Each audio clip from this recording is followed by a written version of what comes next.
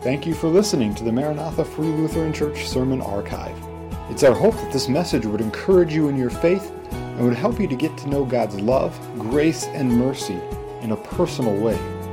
If you have any questions on the sermon or would like to know more about Maranatha, please visit us on the web at maranathafreelutheran.com or call our church office at 218-498-2808. Thank you, and may God bless. Well, again, good morning, and so good to see each one of you this morning again. I love the start of fall. I love the cooler weather, the seasons that are changing, harvest time, the resuming of activities at the church, things like that. Even in this era of COVID, I really do love fall. And I suppose that's why I dressed like a pumpkin today. I was already accused by a few of you of doing that, so but I really do love fall. It is one of my favorite seasons. And I really love here at church beginning confirmation classes again. I know that sounds kind of strange and different, but I especially love the first year students and the deer in the headlights look as you begin to go through all the requirements and all the things that you're going to learn this year. And I love that. But it does get better, I promise. It does, all right? In our first year confirmation class, we study two major topics. We study the Ten Commandments and the Apostles' Creed. And as I mentioned earlier this morning, Pastor Lloyd and I are going to be beginning a series on the Ten Commandments. We're going to be taking a commandment a week, and that should, Lord willing, take us right up to Advent and the Christmas season. It's coming up fast, isn't it? But as we open up and as we begin to unpack the Ten Commandments, and especially the first of those 10 commandments this morning, I believe that there are two realities that the Lord would have us see in this text. And the first reality is this: the Lord gave these words, the 10 Commandments, directly to His people. If you have your Bibles, turn with me not to Exodus chapter 20, but to Deuteronomy chapter 5. We're going to be studying the Ten Commandments from Deuteronomy, because we studied chapter 4 a few weeks ago, we studied chapter 6 last week, and sandwiched in between there is the Ten Commandments. So again, if you have your Bibles, find Deuteronomy chapter 5, and I would invite you to stand with me as I read God's Word. I'll be reading verses 1 through 5 here. Reading in Jesus' name. And Moses summoned all Israel to them and said to them, Hear, O Israel, the statutes and the rules that I am speaking in your hearing today, and you shall learn them and be careful to do them. The Lord our God made a covenant with us at Horeb. Not with our fathers did the Lord make this covenant, but with us, with who are here and alive today. The Lord spoke with you face to face at the mountain, out of the midst of the fire, while I stood between the Lord and you at that time to declare to you the word of the Lord. You were afraid to go up into the mountain. We'll end there. Would you join me in prayer? Heavenly Father, Lord, we do thank you for today and thank you for your word. Your word is truth, and please sanctify us in that truth this morning. May the words of my mouth and the meditations of every present heart be acceptable in your sight, O Lord, our rock and our Redeemer. Amen. You may be seated.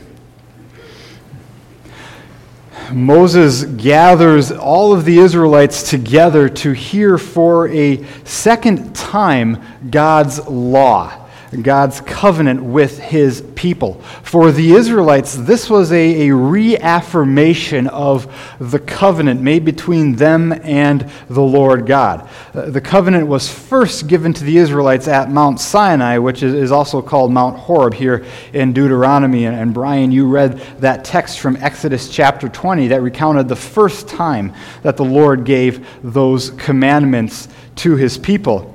And as I mentioned again earlier, we're going to be studying the Ten Commandments, not from the Exodus account, but from the Deuteronomy account, because we've been in chapter 4 and chapter 6, and so it's just kind of natural to continue on with Deuteronomy as we've been talking about faith and home and making faith the primary, making home the primary place of faith formation. But right in between the chapters that we've studied the last few weeks is the Ten Commandments, a recommitment, if you will, to the basics of the faith.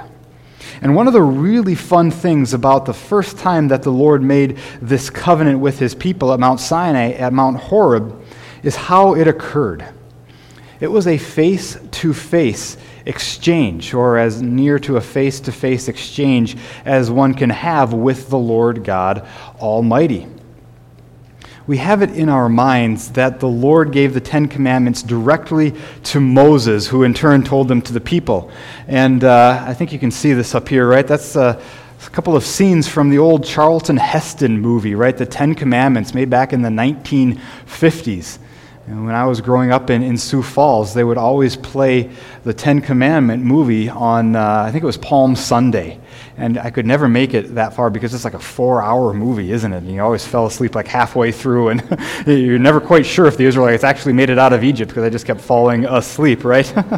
But we have it in our minds that this is the picture of the Lord God there in that pillar of fire, writing for Moses. Right here, you can see him on there, just writing it just for Moses, Moses alone, right?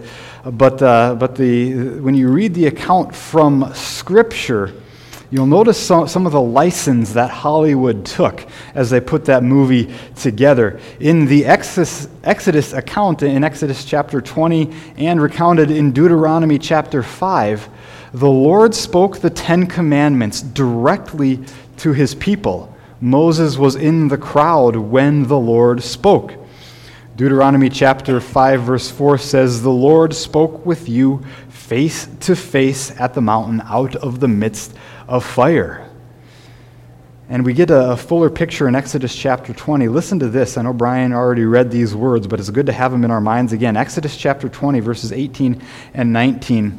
"When all the people saw the thunder and the flashes of lightning and the sound of the trumpet and the mountain smoking, the people were afraid and trembled, and they stood far off and said to Moses, 'You speak to us, and we will listen, but don't let God speak to us, lest we die.'" God was speaking directly to his people.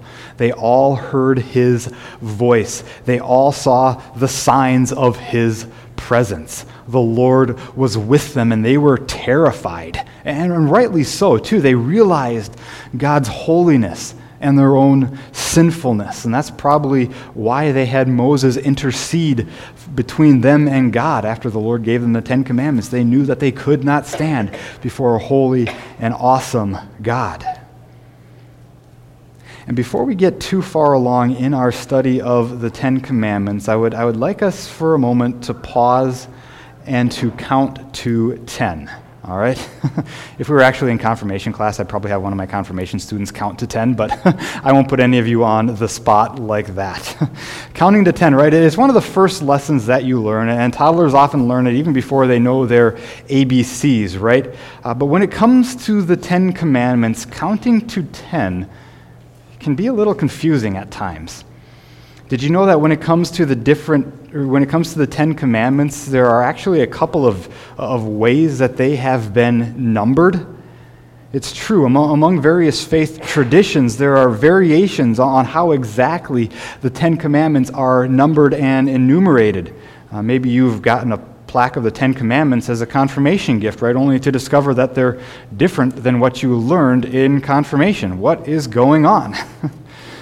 This morning we read again in Exodus chapter 20 the account of the Lord giving all 10 of his commandments directly to the people. And as the Lord spoke with his people, did he preface those commandments by saying, "The first commandment is this, the second commandment is this"? No, he didn't. He just left it, and he just said them. We do know for certain that there are 10 commandments. For example, some of these verses here, Deuteronomy 4:13, as Moses is recounting to the Israelites all that happened on Mount Sinai and Mount Horeb, Moses reminds them of this: the Lord declared to you his covenant, which he commanded you to perform, that is, the 10 commandments. And he wrote them on 2 tablets of stone. And there are a couple of other places throughout the Old Testament where they are referenced that way. Exodus 34, Deuteronomy 10, things like that, the 10 commandments. And the word that's used for commandments here is the Hebrew word words. All right, dabrayim, it means words. So we know that the Lord gave his people 10 commandments, 10 words, but he never spelled out how to number them. And so what are they? What are the 10 words? What are the 10 commandments? And I didn't know of a better way to do this, so I actually made a video about the numbering of the 10 commandments. So if that's ready to go, I'd like to take a look at that, and then we'll gather together and finish up the discussion.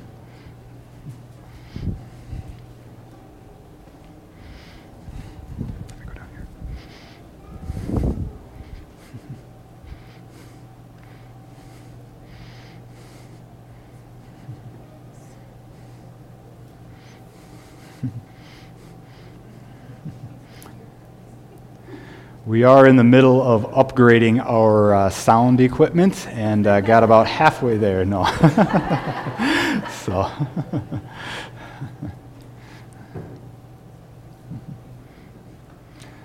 Will we have audio or no? Okay. Well, here, let's do this. Let's play the video, and I'll talk through it. How does that sound? All right? And we'll see if I can keep up with myself. You can just pick it up from where it was there. Basically, what I have here is I have delineated out the 10 words. All right, you see them all there, and I took them from the text and I extrapolated them out and summarized them. And if you were to sit down and count, you'll actually find that there are 15 different words that the Lord gives his people. Anywhere from the thou shalls to the thou shall nots to the I am the Lord your God, I am a jealous God, don't take my name in vain, things like that. So there are 15 of them, and I think I'm saying something like it's our job to not number them or get down to 10, but somewhere we have to go from those 15 to 10. And there are varying faith traditions as to how to do that. The oldest one, obviously, being Judaism, where the Lord gave the 10 Commandments right to his people, to Moses, and things like that. And so the Jews have one way of numbering them. The Greek Orthodox and the Roman Catholics also have a separate way of numbering the 10 Commandments. And then we as Lutherans, of course, to be different, we have to do it differently as well, right? Luther set out to reform the Catholic Church, and so when he did that, they got numbered differently, and the Greek Orthodox and the Roman Catholics were one up until like the 1050s AD, and then there was a huge split and things like that.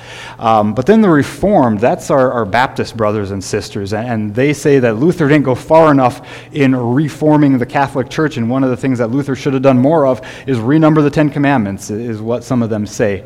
And so, but it's interesting because the Reformed and actually the Greek Orthodox line up in how they number the commandments.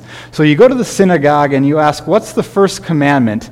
And they'll say, the first commandment is this: I am the Lord your God. For a Jew, that is the first commandment. I am the Lord your God. But the rest of us, we view that not so much as a commandment, but as an introduction, as a preamble, if you will, to the 10 Commandments. And then, so we get into it here, and the second commandment is kind of numbered this way here. The prohibitions against having other gods, making a carved image, not bowing down to them, not serving them. In Judaism, that's all lumped into one, because having a carved image, bowing down, serving them, that's all akin to having a god. And so that is one commandment in Judaism. And the next one here is interesting, and we're going to spend some time later on this morning talking about it. For I am a jealous God. And again, nobody really sees that as a commandment, but it's a very, very important part, really, of that commandment right before.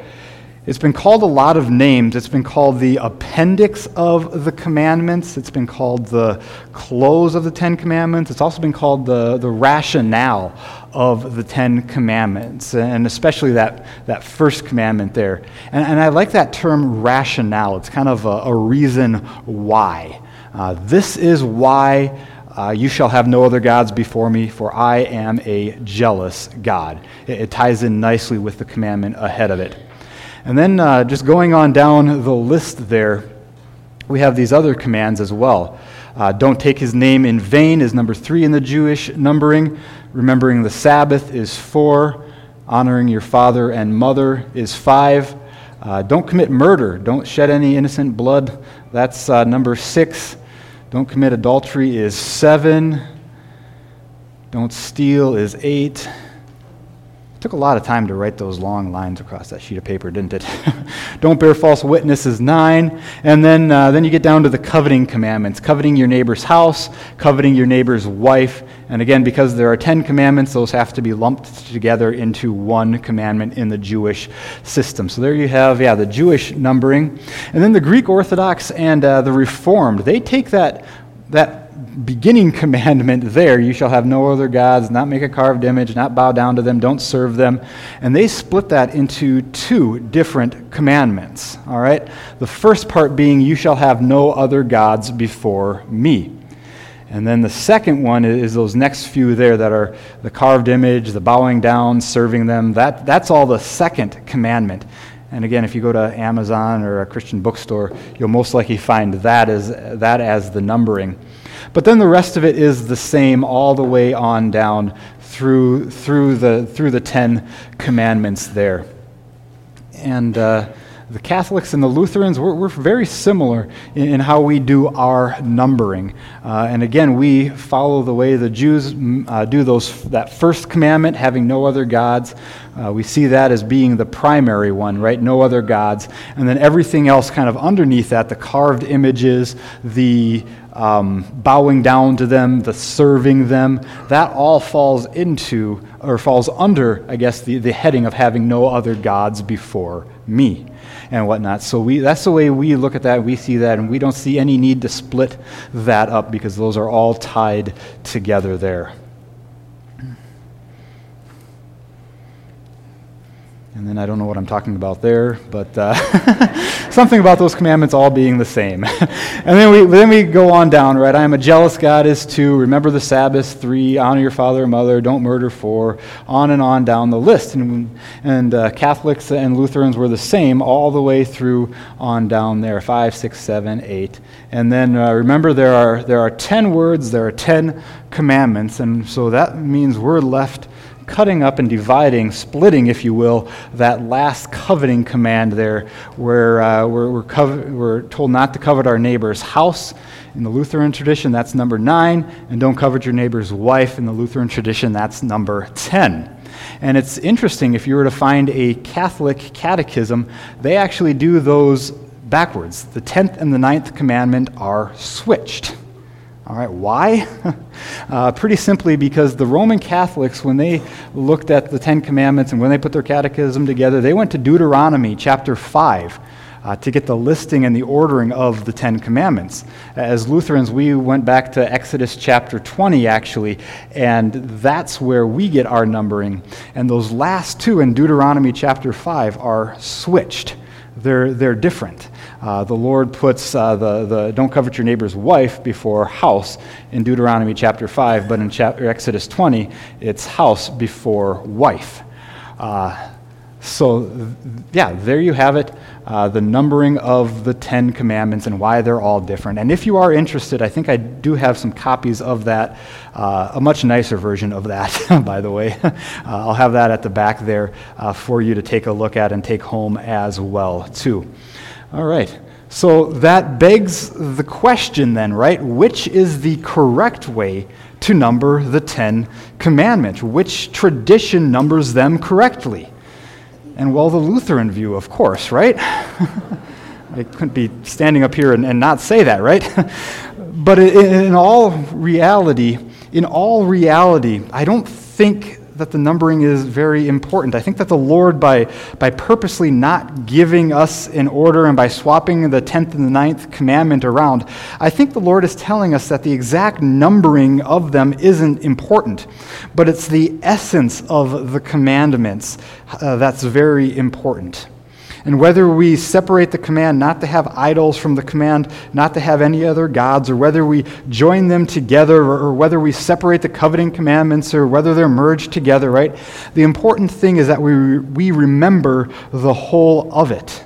The first commandment in our Lutheran tradition isn't rightly talked about unless the prohibition against making idols, bowing down to them, and serving them is discussed. And if we start a discussion of the 10 Commandments that is not rooted in the character and nature of God, I am the Lord your God who brought you out of the land of slavery, out of the house of Egypt, if we don't recall the Lord's character and nature, we're missing one of the most important parts of the 10 words, the 10 Commandments. And so again, the numbering of them isn't important, but the essence of them is. And so that being said, let's dive into the 10 Commandments, the 10 words. And as we do so, we'll see a second reality that the Lord wants us to understand, and it's this, that the Lord demands to be worshiped exclusively. Look at Deuteronomy chapter 5, beginning at verse 6, reading on through verse 10. The Lord God said, I am the Lord your God who brought you out of the land of Egypt, out of the house of slavery. You shall have no other gods before me. You shall not make yourself a carved image or the likeness of anything that is in heaven above, or that is on the earth beneath, or that is in the water underneath the earth. You shall not bow down to them or serve them.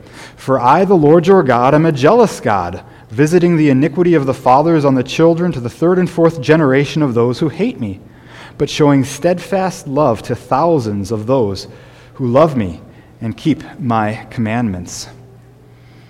Again, as I just mentioned, a correct understanding of the 10 Commandments starts with a correct understanding of who the Lord is. I am the Lord your God who brought you out of the land of Egypt, out of the house of slavery. That statement serves as a sort of preamble, if you will, to the 10 Commandments. It serves as an introductory statement that gives some reasons for and the intent of what's to come. In the United States, we're probably most familiar with the preamble of the Declaration of Independence, right?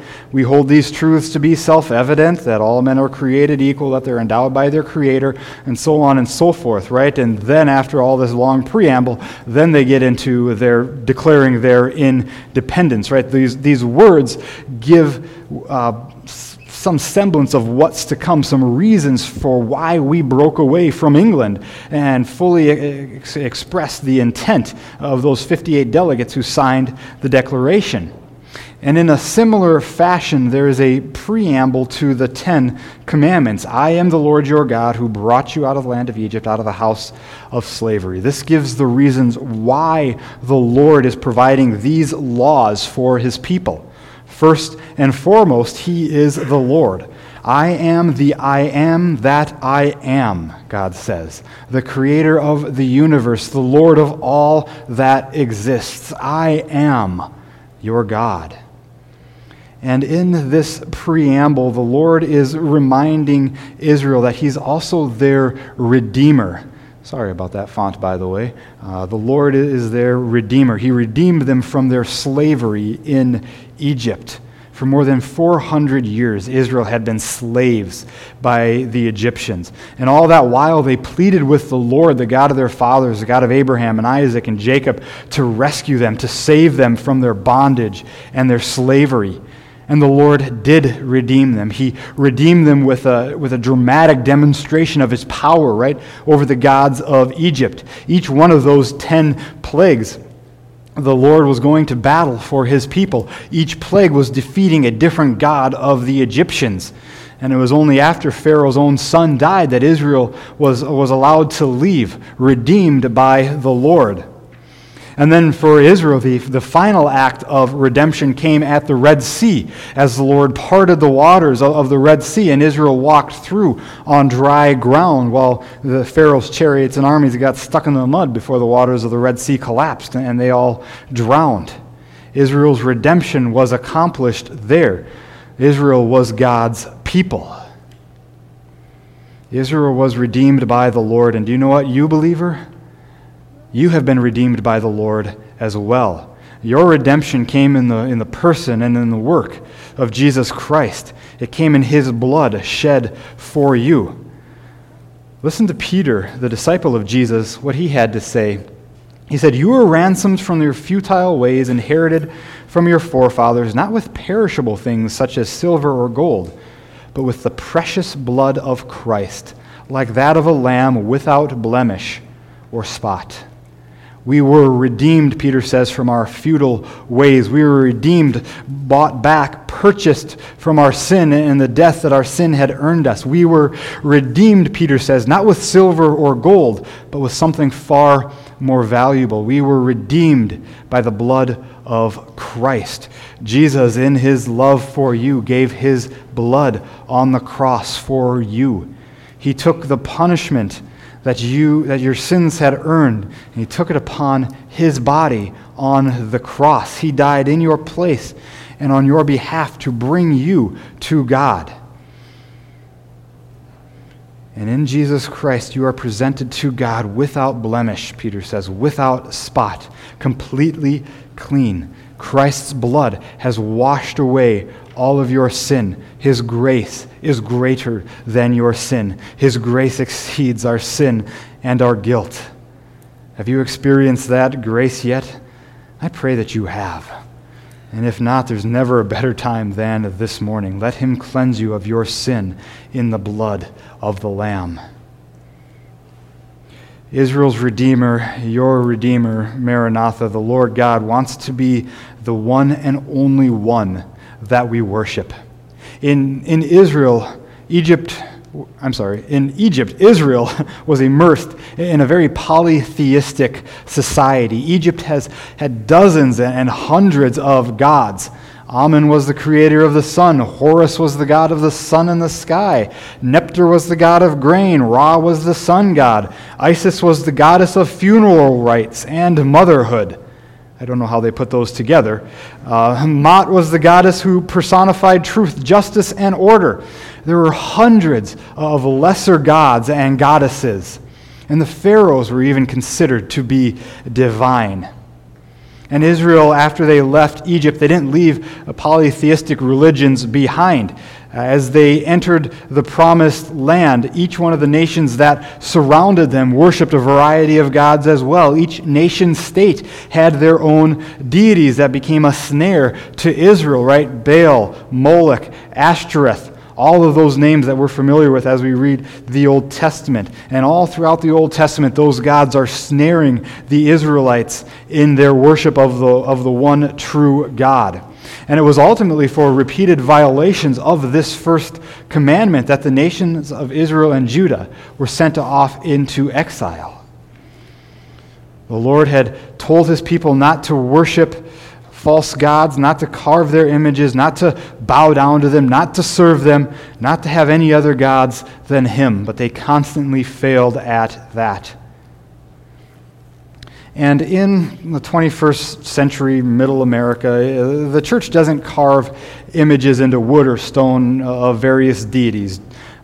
We don't have many shrines that we prostrate ourselves in front of. We don't worship the Lord God on Monday and the God of Canada on Tuesday and, so on and so forth, right?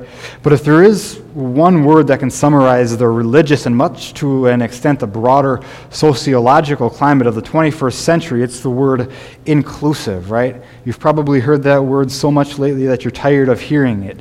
And inclusivity in and of itself isn't bad. We want to include everybody. We shouldn't purposely exclude anyone, right? But the word inclusivity has been hijacked by an ideology. And it's an ideology that argues that no one group of people has right to claim objective truth. And so we must include all viewpoints. Unless, of course, you claim to have objective truth and moral standards, then you're excluded from that group yet, right? But even in our age of inclusivity, the Lord reminds us and demands us that he wants to be worshiped exclusively. And so what does the observation of this commandment look like in a very inclusive society? How are we to abide by the Lord's demands for exclusive worship in an inclusive culture? And taking it even a step further, what does it mean to have a God? You know, the gloss for the first commandment and for idolatry as a whole, right, is anything that demands and takes up more of your time than the Lord. Money and the pursuit of stuff, a job and the ever-important tasks that only you can accomplish, right? Sports, anything from our kids' little league activities all the way up to professional sports, and the athletes that play them can become an idol, can become a god. And although I don't recall the last time that I watched an NBA game, I grew up like most kids my age, right, watching Michael Jordan play basketball. And I, like most kids my age, wanted to be like Mike when I grew up. I remember watching and following the Chicago Bulls in their untouchable runs, right, in the 1990s. I even had my dad set up a basketball hoop in our garage that couldn't have been over 5 feet high. But I remember having him set that up because I wanted to practice shooting so I could be like Mike when I was old. And it would have been fair to accuse my 10-year-old self of idolizing Michael Jordan. Anything that has taken first place on the throne of our hearts is an idol, is a false god. This prohibition in the first commandment goes deeper, however. In his large catechism, Martin Luther wrote this. He said, "What does it mean to have a God? What is a God?" And he says this. He says, A God means that from which we are to expect all good, and in which we are to take refuge in all distress. Whatever you set your heart on and put your trust in is truly your God. And I think that definition is helpful. What we trust, what we have set our hope in the places and the things that we flee to in our distress, those things have become our God. Many people put their trust in money or in their possessions. Having just enough money can often get you out of a tight jam, right? It could solve some of your problems. It could find answers to some tough questions, right? Having enough money allows you to purchase more stuff and to increase your possessions. And then the logic goes, the more stuff you have, the happier you'll be. But the reality is quite different, isn't it? Enough is never quite enough. Much wants more. Sufficient is never satisfied. A home that's just a bit bigger and in a better neighborhood, a car that's a little faster and shinier, a body that is in peak physical condition, right? Phones that can take better pictures, that can scroll Instagram longer, that can even split the atom, right? These are just some of the things that we place our hope and our trust in. Jesus, however, warned us about putting our trust in stuff and in the accomplishments of life. Jesus said, one's life does not consist in the abundance of his possessions. They can never satisfy. They rust. They wear out. They break down. They become outdated. Or maybe going back to Luther's explanation here, we are expecting all good things to come, not from the Lord God, but from government and from our elected officials. If only the right person would get into office in November or could stay in office in November, right? Then things will be good. Or at least better than they are now, right? If only the right person is nominated and appointed to the Supreme Court, then we can begin to expect good things to follow and to flow, right? Jesus said one's life doesn't consist in the abundance of his possessions. He also said this. He said, "My kingdom is not of this world." The Jewish people of Jesus' day were looking for a Messiah who would overthrow the Roman government and the Hellenistic culture of the day, all while setting up an earthly Jewish kingdom with Judaism as the law of the land. But Jesus' kingdom, as he told Pilate, was not of this world. It was and forever will be a spiritual kingdom. And I think that we can put too much stock in elections and in government officials. we forget that these men and these women are just like us, fallen sinners who are in need of a Savior, who are in need of Jesus. And they will eventually, like many other people, eventually fail us and will let us down. And yes, I do believe we have the great privilege in the United States of choosing our elected officials, right? And I do believe we live on the greatest nation on God's green earth. No one has ever enjoyed the freedoms that we have in this nation.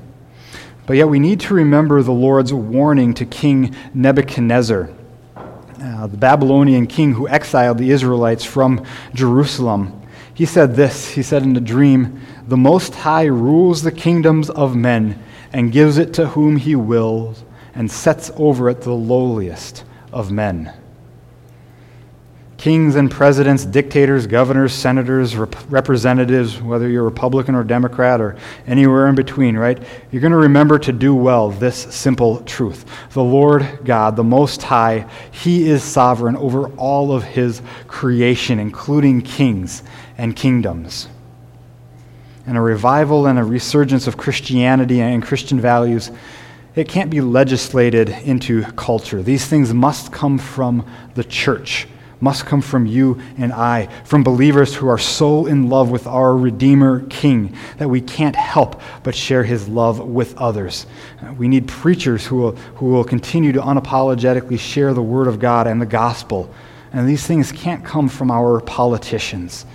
And regardless of what happens in November, the Lord is still on His throne. He is still in control. He is sovereign.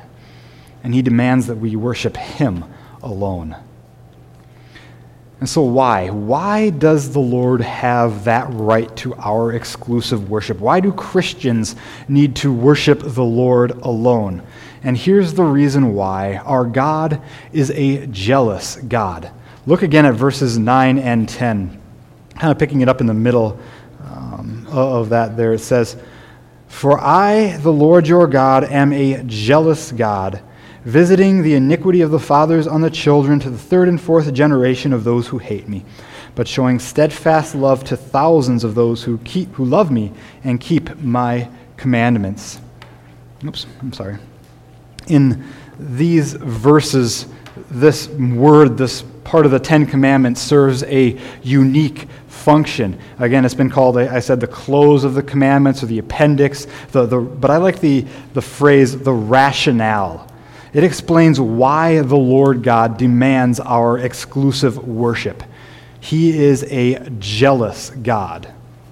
And the truth that God is a jealous God is better understood when we stop and we define a couple of words. Jealousy and envy.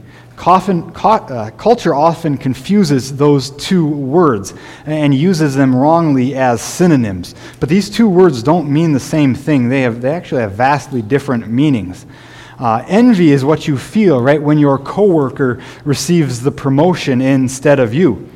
You might feel envious of the farmer who has had no major equipment breakdowns and is having a flawless harvest. You become envious of somebody else's good looks and all the attention that they receive. Envy is wanting something that you do not have. Envy is a violation of the 9th and the 10th commandment against coveting.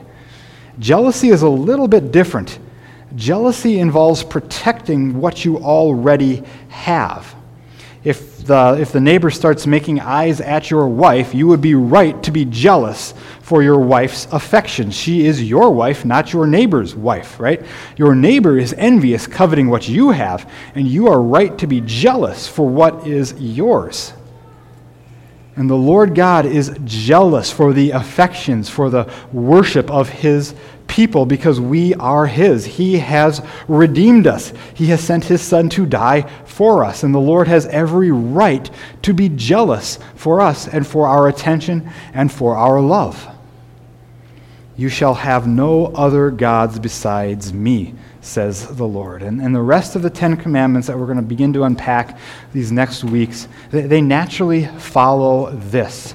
If we can get this down, we won't have any other issues with the other commandments. If we could worship the Lord alone, love the Lord our God with all of our heart, soul, mind, and strength, then the rest would follow.